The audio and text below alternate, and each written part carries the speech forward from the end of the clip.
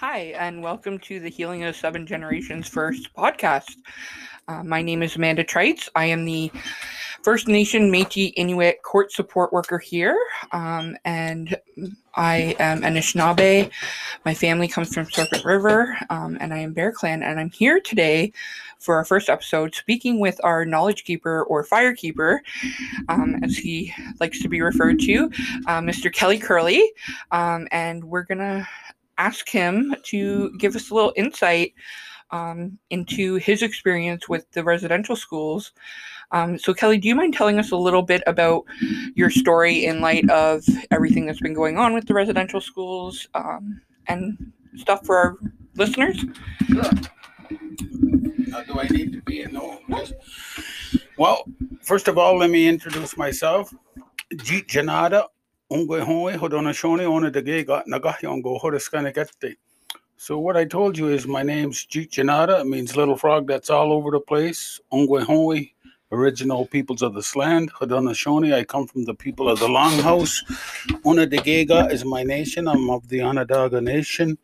Nagahiongo is my family. I belong to the Beaver clan. And Hodeskanagete, some people call it the Men's Fire. Media likes to call it the Warrior Society. However, it's neither one of those, yet it's both of those and more. Hodeskanagete translates to they carry the burden of peace on their back or on their shoulders. So that's who I am. I started my residential school years, I believe it was 1969. I was there for 1 year, one school year. I was there until it closed.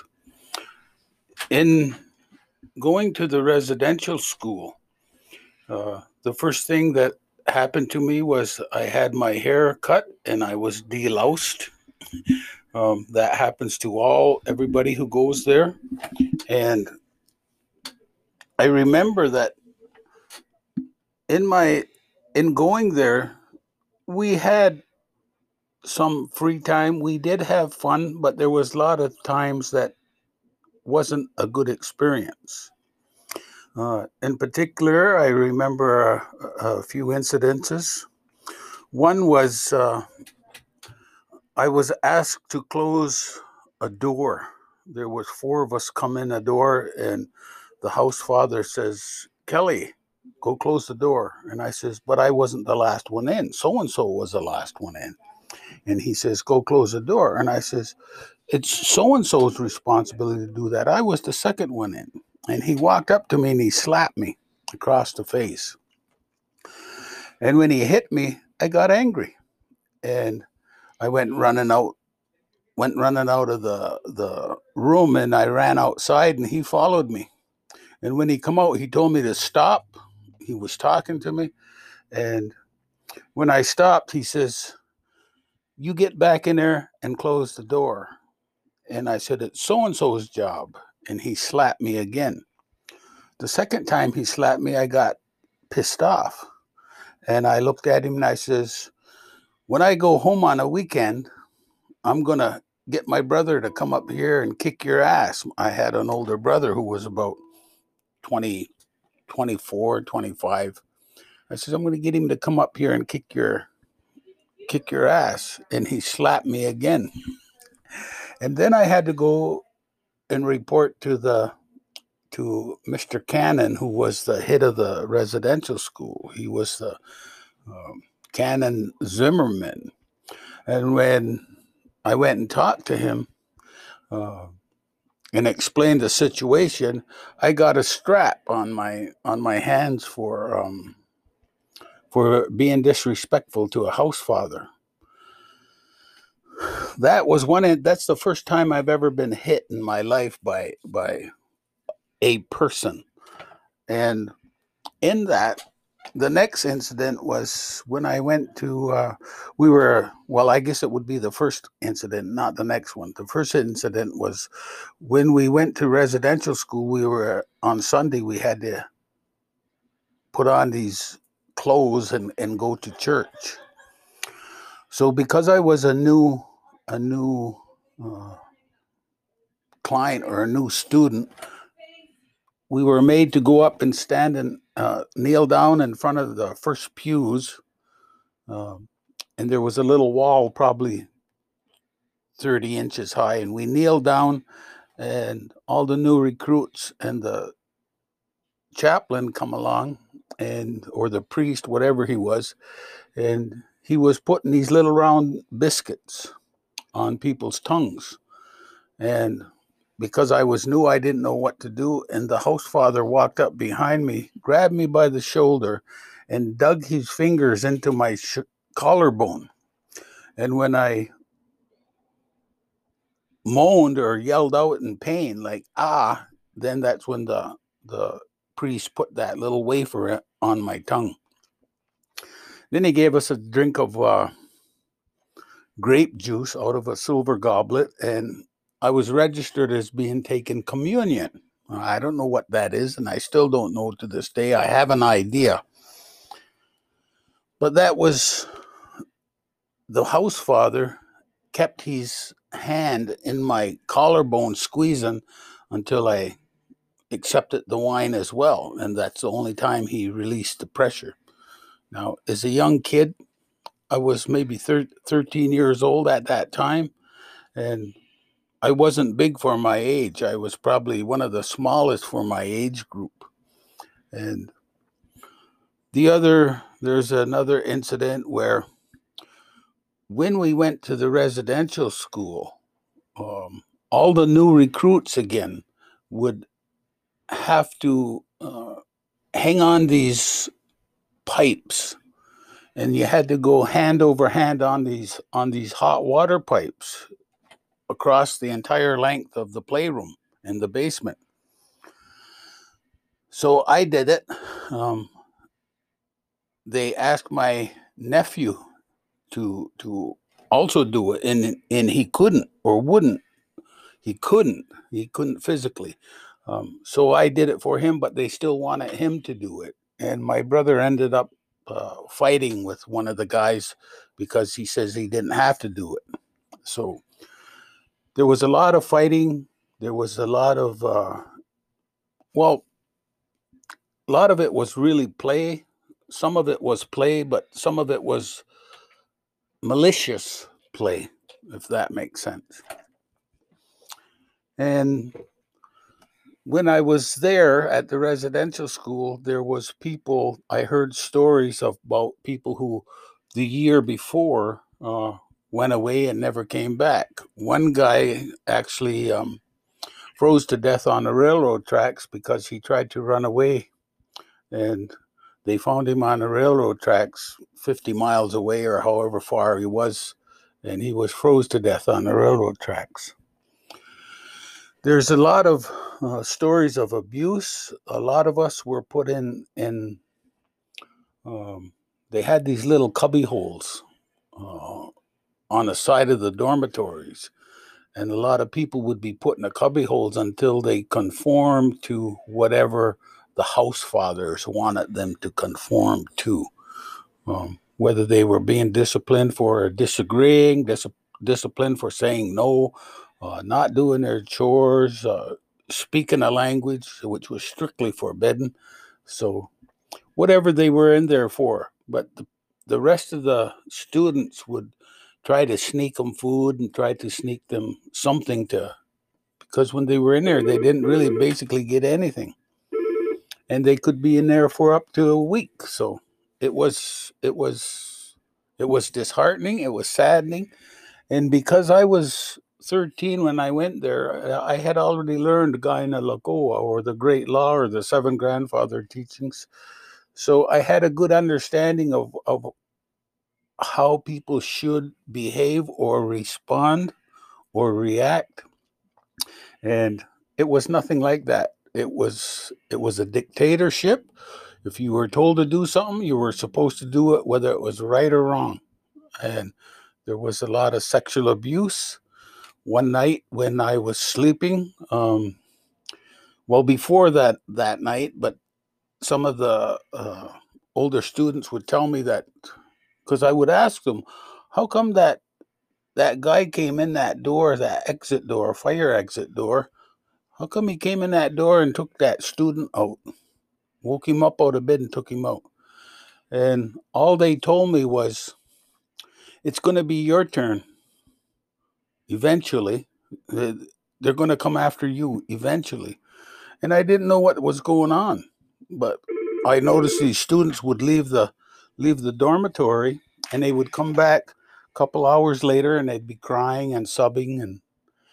And after a few months at the school, I woke up, and this house father, he had a hold of my hand, my wrist, and I was on a top bunk, and he was waking me up. He wanted me to go with him.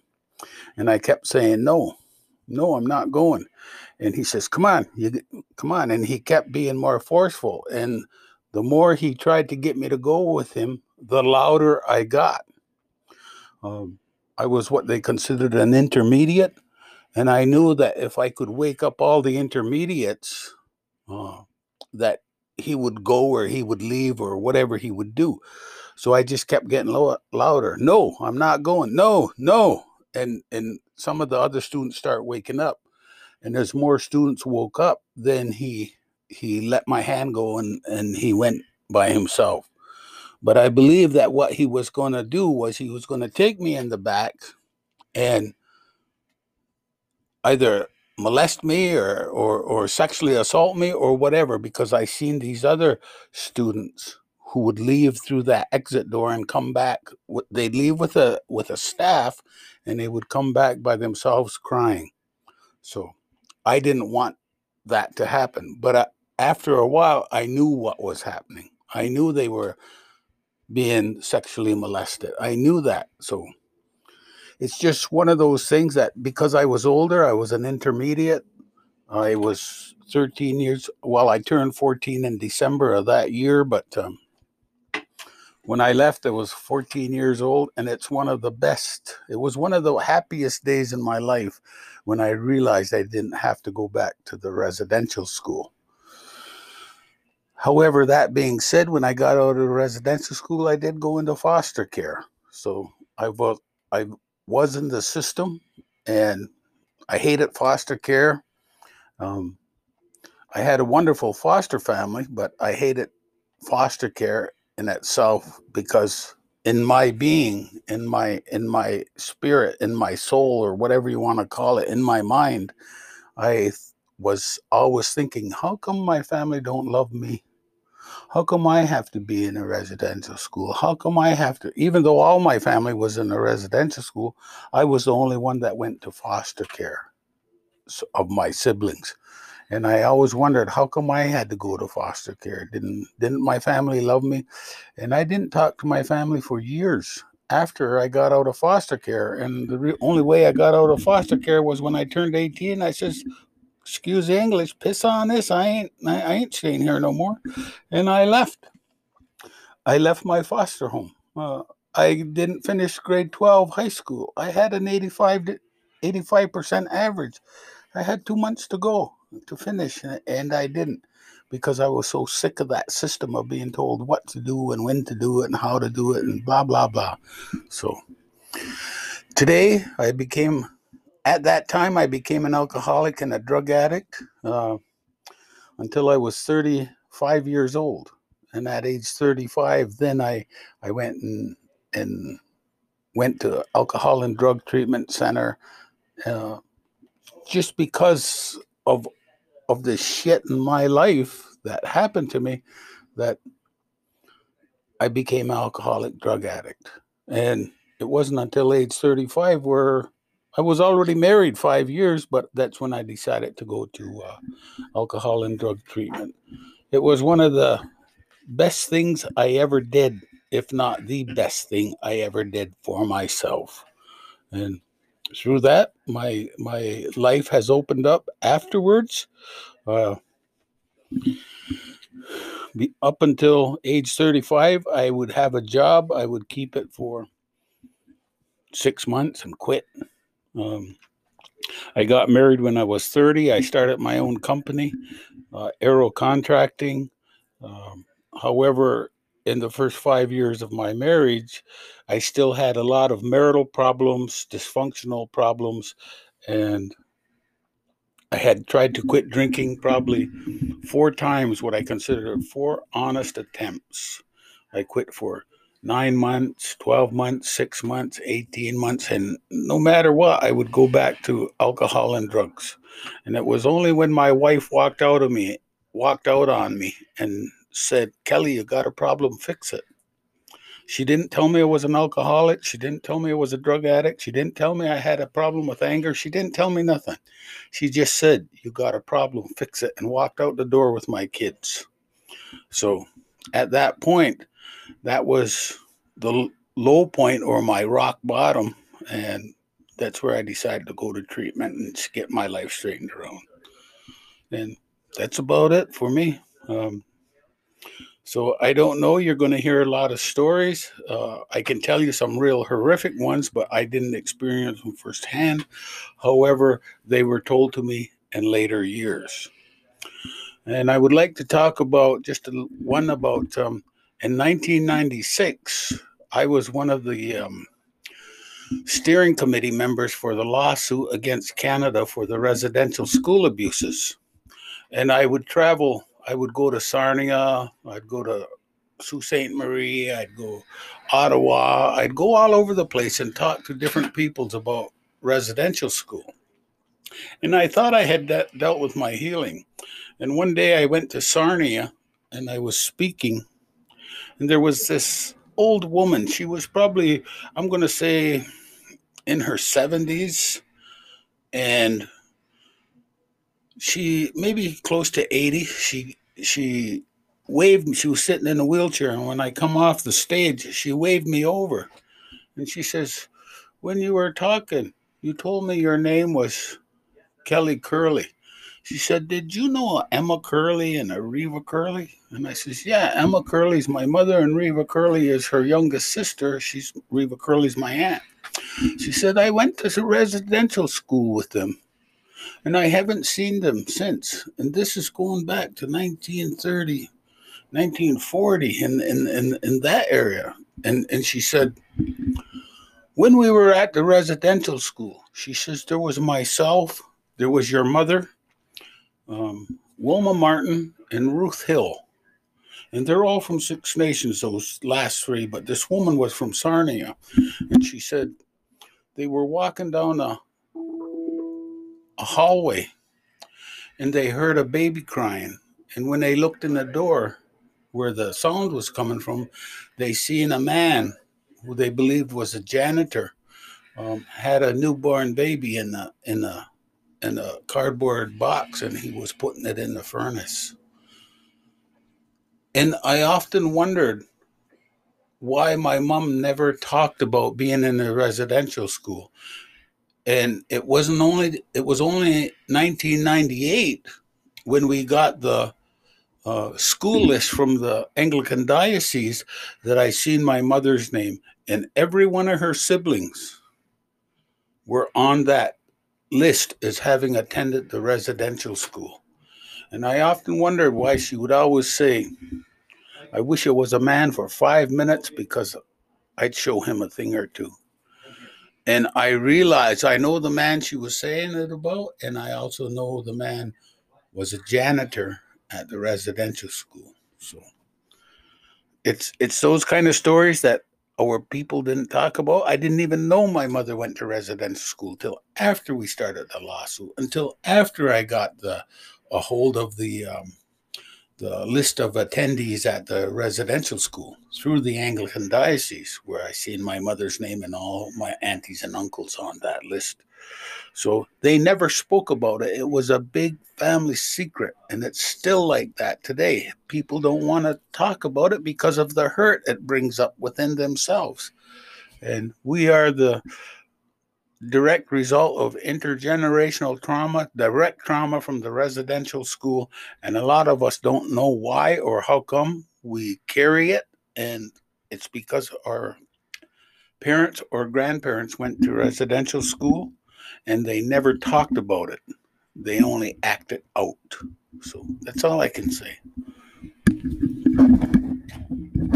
Thank you very much, Kelly Curley. So, in light of everything that's going on, we know there's some horrific stories, and we really hope that you will all listen to these stories and take into account that these are just some of the stories. Some we will never know and never hear.